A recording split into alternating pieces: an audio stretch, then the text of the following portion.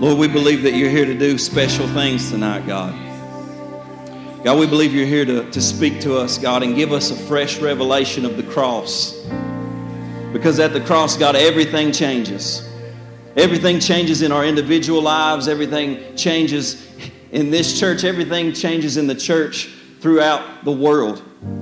And so, Lord, I pray, God, that in the days that we're living in, God, when we need such a move of your Spirit, God, when we need you to speak to us more than ever, God, I pray that tonight you would meet us. Lord, that you would open our ears to hear, you would open our hearts to receive what you're saying to us, God. And God, we just all come right now. We come to a place of repentance, Lord. And we just turn to you, Jesus, because we're all lost without you. And we declare, God, how much that we need you tonight. And Holy Spirit, we invite you right now to do whatever you choose to do. We give you complete control in our lives and in our hearts. And we say, speak whatever you need to speak. Do whatever you need to do. Change whatever you need to change. Turn over whatever you need to turn over in our hearts tonight, God. And Lord, help us to focus completely on you, Jesus, and what you've done for us at the cross. And God, we thank you for what you've come to do. And we ask, God, that you would finish your work in us, God. In Jesus' name, amen. Amen. You can be seated just for a moment.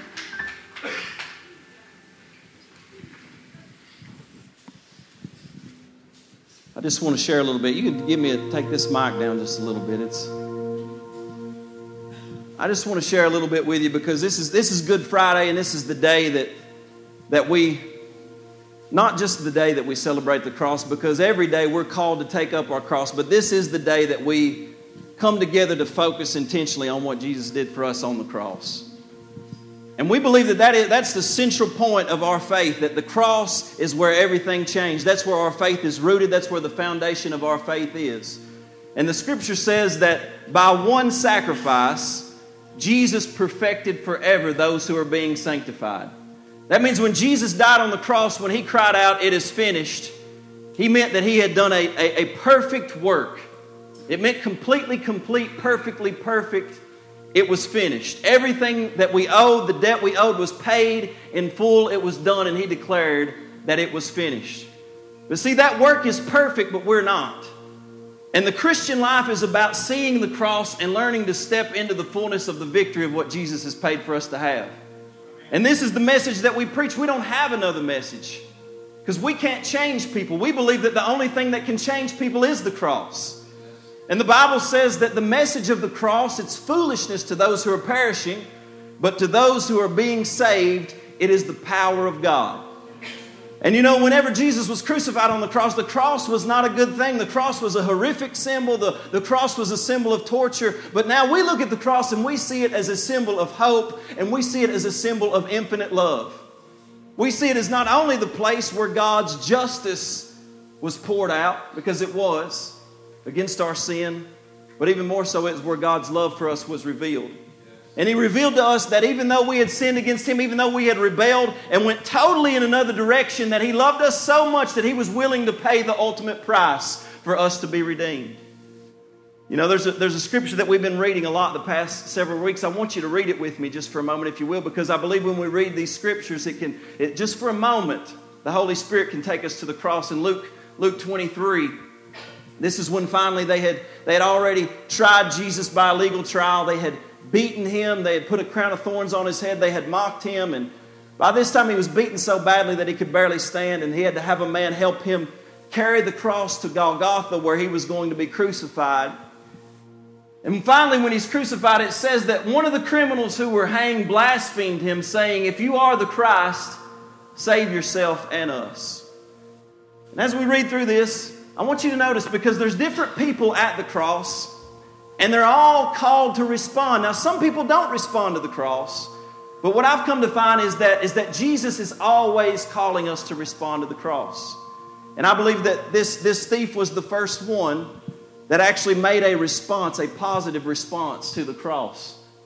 And then the next verse says, "But the other answering rebuked him, saying, 'Do not you even fear God, seeing you are under the same condemnation? And we indeed justly, for we receive the due reward of our deeds. But this man has done nothing wrong.'" Then he said to Jesus, Lord, remember me when you come into your kingdom. And Jesus said to him, assuredly I say to you, today you will be with me in paradise. Now it was about the 6th hour, and there was darkness over all the earth until the 9th hour. This was noon to 3 p.m. Darkness began to settle in. And it says, then the sun ceased to shine. It was darkened, and the veil of the temple was torn in two from top to bottom. And when Jesus had cried out with a loud voice, he said, Father, into your hands I commit my spirit. And having said this, he breathed his last. So when the centurion saw what had happened, he glorified God, saying, certainly this was a righteous man. And the whole crowd who came together to that sight, seeing what had been done, they beat their breasts in return because of what they had seen. It says, but all of his acquaintances and the women who followed him, and we'll find out later in another gospel that one of these women was Mary Magdalene at the cross. It says, they stood at a distance watching these things. And it says, now behold, there was a man named Joseph of the Sanhedrin, a council member, a good and just man. And he had not consented to their decision and deed.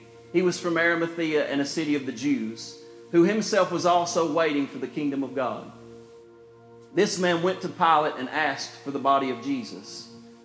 Then he took it down, wrapped it in linen, and laid it in a tomb that was hewn out of the rock where no one had ever lain before. You know, the past several weeks I've been reading through these same scriptures over and over again, and I've preached several messages on them, and I've been just trying to get to the place where I can see the cross and I could see what was happening. Just yesterday I was reading through this, and I noticed that there were 4 specific people that respond positively to the cross, because the Lord spoke to me and he says, you know, here's what I want you to understand, because when you guys meet together and you meet together in unity and you begin to pray, I want you to understand that I have sealed my promise in my blood. That when you pray, things happen. But I'm asking you every day of your life to learn to respond to the cross. And it says in these scriptures that when Jesus was hanging on the cross, something very special happened.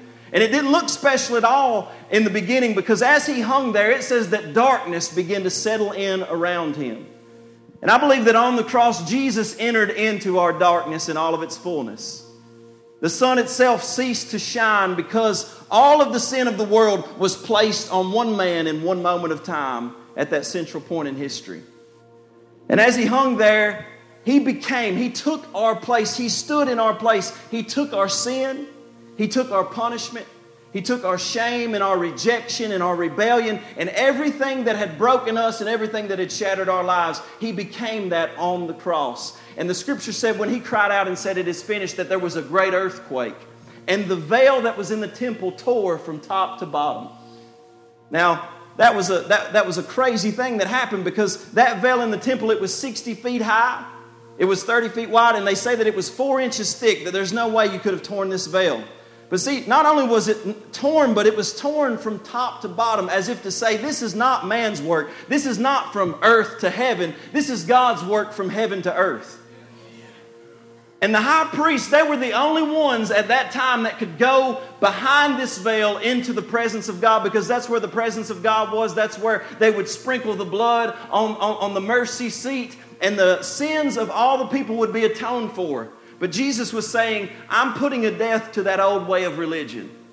And I'm making a new way. And I'm tearing that veil. And that veil represented everything that separated you and I from God.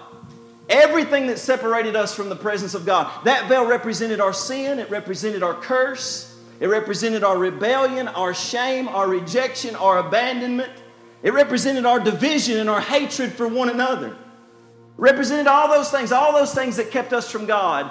It was torn in two, and I believe in that moment that grace was released. And you see that immediately these people that are around the cross, they begin to respond. Now, not everybody responds positively, because not everybody does always respond positively to the cross. But the first person that we see respond is this thief that's on the cross. And he was there because he had stolen some things, but specifically he was an insurrectionist, which meant that he stole from Romans in order to give to the poor.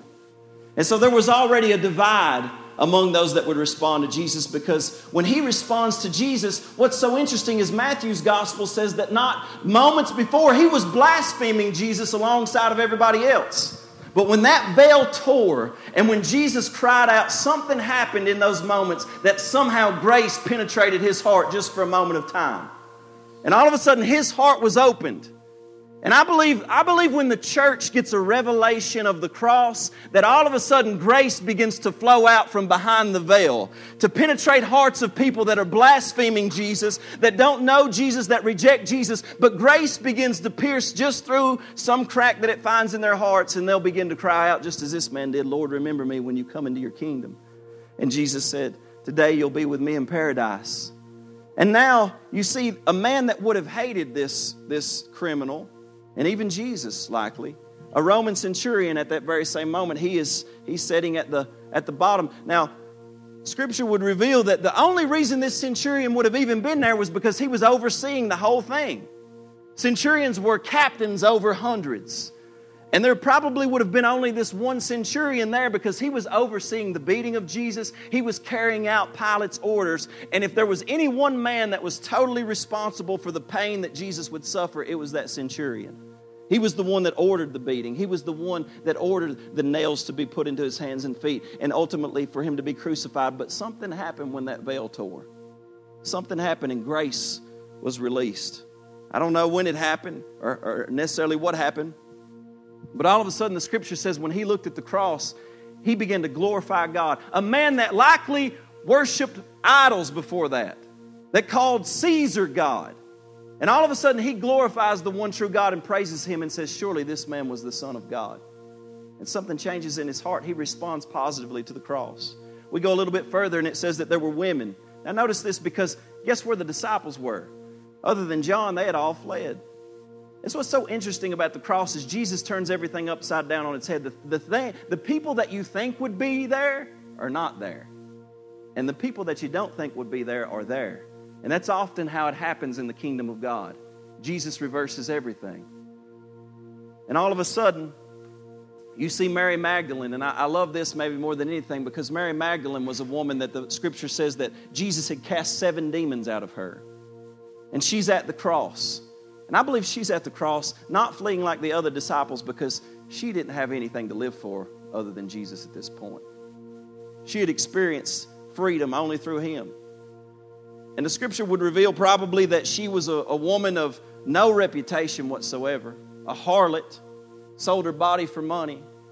She had 7 demons that she was delivered from, which would reveal that she was likely abused. She had been tormented in her life. She had made terrible decisions. But when she met a man named Jesus, everything changed. And she was at the foot of that cross, looking at Jesus, responding positively to the finished work. And she saw the price that had been paid for her to live in freedom. And she said, I've been with a lot of men, but no man has ever loved me like that man. She responds positively. And finally, the last one that we see is Joseph of Arimathea. Now, this guy's interesting because he's different than all the other ones as well. Joseph of Arimathea, he was a member of the Sanhedrin. These were the dudes that decided to put Jesus to death. These were the guys crying out to Pilate, crucify him. But Joseph of Arimathea, the Scripture says in John that he was a secret disciple. So he was kind of hiding out because he didn't want to ruffle anybody's feathers with the group that he was in. He was a religious man. Sometimes we have religious people that don't want to ruffle anybody's feathers. And they want to hide. They want to be secret about certain things. But at this point, he sees the cross and he says, you know what? I'm willing to come out in the open for that man. And for him, it was risky to ask Pilate for the body of Jesus because he would have been revealing that he was a follower of Jesus. And likely after that point, the Sanhedrin would have kicked him out, renounced him, and said, you can't be with us anymore, man. Because he was revealing that he believed in who Jesus was. Because nobody could take the body other than a family member. And you see all these people responding at once. Now here's the most interesting thing is every single one of them came from a different background. They had differences. They had different beliefs. The Roman was far right. He was putting to death the criminal who was far left. The criminal would have stolen from the Roman. The Sanhedrin, Joseph, he was right somewhere in the middle. He was just trying to get along with everybody. He was on both sides. And if you put them in a room, they would have argued about theology and doctrine and so many different things because they saw the world different. And then Mary, she wasn't even worthy to be in the same room as them as far as they were concerned. But all four, from different spheres and different areas of life, they meet at the cross, and all of a sudden when the veil is torn, there's a tsunami of God's grace and God's love and God's mercy that levels everything. Let me tell you something. I don't care where you've come from, what your past is, what denomination you're from, if you're a religious leader, if you're a nobody, the cross levels everything. It puts us on the same ground. It gives us the same opportunity. And Jesus declares to every single individual on the face of the planet, look, I've made a full payment. The veil is torn. There's nothing holding you back anymore from me. You have open and free access. No longer does the priest have to go into the high temple, into the temple once a year, behind the curtain once a year. He says now the Holy of Holies is on the inside of you. This is where the presence of God dwells. The blood of Jesus does such a work in us that when the Holy Spirit looks at us, He says, you know what, Jesus, you have cleansed them so well. They're so clean and so pure. I want to live on the inside of them. And see, the cross is the most beautiful thing that's ever happened. It's God's justice, but God's love revealed more than anything. His love for us, the price that He's willing to pay. And what we have to ask ourselves is, are we willing to respond? Because some of you, you're at the point where you're a lot like the centurion, and I think we all are. I think we are all responsible for the pain of Jesus with our sin. Maybe some of us are like Mary. We feel worthless. We carry shame. In our lives, we deal with those things. We struggle with those things. And Jesus is saying right now, if you'll respond, I can heal you. I can set you free. I can deliver you of those things. And then, of course, maybe some of us are religious leaders. And God is calling us into something deeper. Maybe God is calling us to step out into something even further like Joseph of Arimathea. And it's time for us to respond. Now we're going to receive communion together, and if you don't have one, would you get this and take this out? Because communion is a way that I believe we respond to what Jesus has done for us. It's a way that we respond to the cross.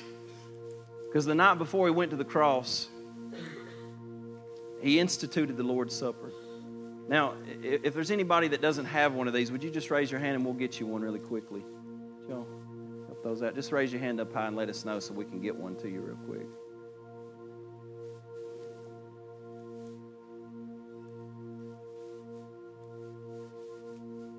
See, even though these elements are just kind of cheap, they're in plastic, but what we believe is that by faith, this is the body, this is the blood of our Lord Jesus Christ. And He said, as often as you do this in remembrance of me. Do this in remembrance of what I've done for you on the cross. And Paul said something really, really special to the Corinthians, because sometimes when they would take communion together, what they would do is they wouldn't care for one another. They would take it before one another. They would set somebody on the outside, and sometimes they'd even get drunk. But he said, look, what you need to understand when you receive this communion is that you are one body and one bread. And I love that, because tonight we're going to be praying for unity. And even though we're here at City of Hope Church, listen, we believe that the church is something far bigger than any one building or any one pastor or any one group. And we're thankful that people from different churches are here, because we are in this thing together. And I believe God is doing something in the days that we're living in, where He is tearing, in that veil that's being torn, He's tearing the division and He's tearing the separation. And He's breaking all those things, and He's helping people to realize that it's not about the denomination that you're a part of, but it's about the fact that you are a part of the body of Christ. And I believe He's bringing us into unity through that. You know, I believe that when Jesus' body was broken, Paul said, listen, many of you are weak, many of you are sick, many of you are dying prematurely, because when you take the cup, you take it ritualistically, and you're not discerning the Lord's body. You're not thinking about truly what Jesus did, because in His body, He took our sickness, He took our disease, He took our pain.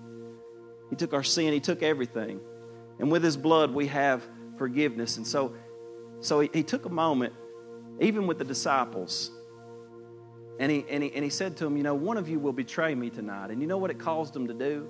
It caused them all to turn inwardly just for a moment, to say, Lord, is it I? And this is why Paul says, when you take it, examine yourself. Not to the extent that there's condemnation there, that God would reject you. Listen, some people say, well, you don't want to take it if you're unworthy. None of us are worthy. Jesus invites everybody to His table. We believe that. If you come with a sincere heart of repentance and faith in Jesus, we believe that He invites everybody to the table. And He says, I want you to come, I want you to eat, I want you to drink. And I want you to do this in remembrance of me. So would you stand just for a moment? And I want you to, I'm just going to give you just a few moments just to bow your head, just to close your eyes. and just consider what you want to bring to the Lord in this moment. How do you need to respond to the cross? I imagine there's something that you need to lay down that the Lord is saying, I'm putting my finger on that and I'm asking you to lay that down.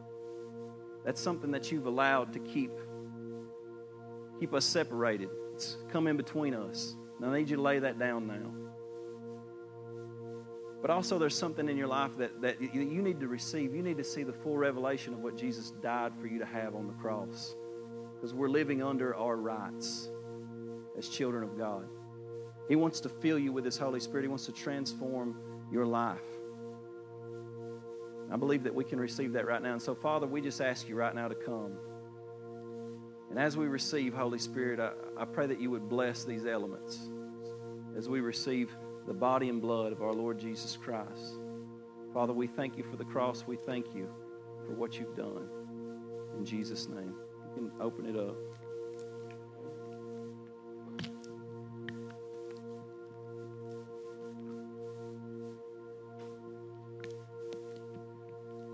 Go ahead and take both.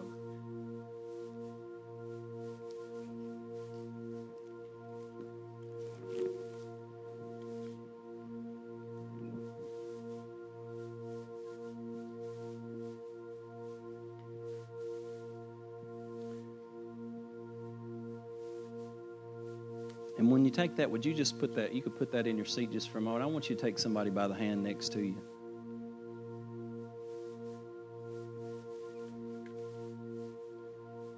And Lord, I want you to pray for those people next to you on either side of you. Father, right now, we just pray for our brothers and sisters. God, because we all come from different places in life, but at the cross, everything is washed away. Everything is made new. And so, Lord, we pray for healing, spirit, soul, and body in our brothers and sisters right now, God. I pray that you would fill them afresh with your Holy Spirit and with your goodness. We plead the blood of Jesus over their lives and over their families and over their children, God. And we declare freedom into their life right now in Jesus' name. And God, we ask you to begin to move in not only this church, God, but the church all around, God. And there's so many churches that are represented in this house tonight, God. And what we speak and what we pray for, God, is unity. That we would have a revelation that we are one body, that we are one bread in you, that we are the body of Christ, that we are the people of God, that we are the dwelling place of the Holy Spirit. And God, just over these next few moments, God, as we begin to pray and intercede, Holy Spirit, I pray that you would stir in our hearts, God, and that you would move in us and that you would speak through us, God, and that we would see clearly what you've done for us. We thank you, Lord, and we just receive everything that you have for us right now in Jesus' name. Amen. We're going to worship together just one song, and then we're going to move into the next portion of the service. So if you would just remain standing, let's worship God together for a moment.